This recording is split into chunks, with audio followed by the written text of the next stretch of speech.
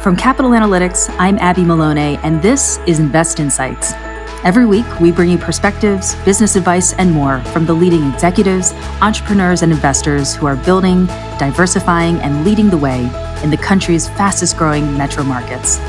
Real leaders, real insights, right now. I'm joined today by John Harmon, the founder, president, and CEO of the African American Chamber of Commerce of New Jersey. John, thank you so much for being here today. Abby, thank you for the invitation. Well, let's dive in. You founded the African American Chamber of Commerce of New Jersey in 2007. What inspired the founding of the chamber? And in a state as diverse as New Jersey, why was it that it took until 2007 to have a dedicated state chamber to the African American business community?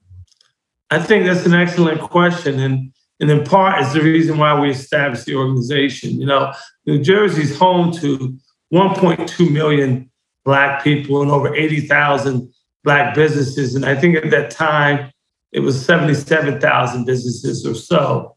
But the challenge has always been, how does Black people be a part of the economy in an equitable way? So when you look at healthcare disparities, education attainment, workforce and jobs and contracts and board seats, you know, in New Jersey, net worth for Blacks today is at $5,900, and for whites is over $315,000.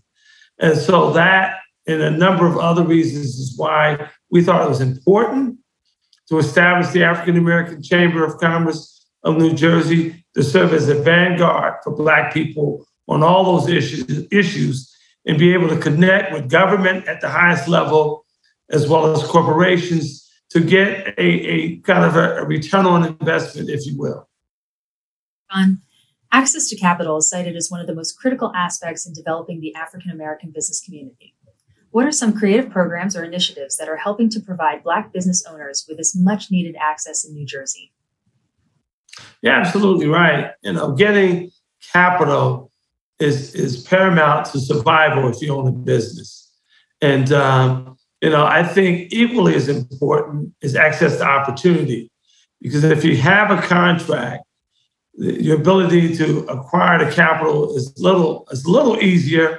Then it's just a matter of how much it's going to cost you and what are the terms. So we've been working with the New Jersey Economic Development Authority and the New Jersey Redevelopment Authority, just to name a few, that have been very helpful in providing resources to help Black businesses get in a better place in terms of financing their business plans. In addition, the New Jersey Bankers Association has been a critical and strategic partner to identify banks and other financial intermediaries that have been willing to work with us and our members to get them in a better place and fostering the relationships to get the requisite capital and or resources they need to run a successful business enterprise. Diversity in leadership has been a serious topic of discussion nationwide. What are some innovative ways the Chamber is helping to foster a business environment in New Jersey where diversity thrives? Well, there's a number of programming and or strategies that have been deployed. Starting with the U.S. Chamber of Commerce, which I serve on the board of directors, they launched an Equality of Opportunity initiative. And that was really focused around getting a number of things, criminal justice reform, education, getting more Blacks on boards, workforce, contract opportunities, and corporate citizenship investment, to name a few. We've replicated that initiative here in New Jersey in partnership with New Jersey Chamber of Commerce and New Jersey Business and Industry.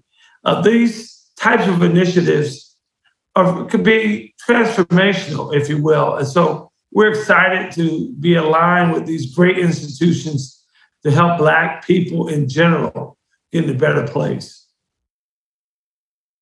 As we round out our discussion today, what role does creativity play in remaining competitive in today's landscape?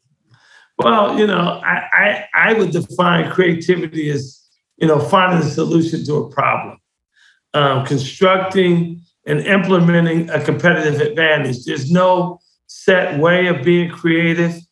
You know, in sports, say basketball might be your crossover dribble or your ability to take the ball from someone or some type of defensive or offensive scheme.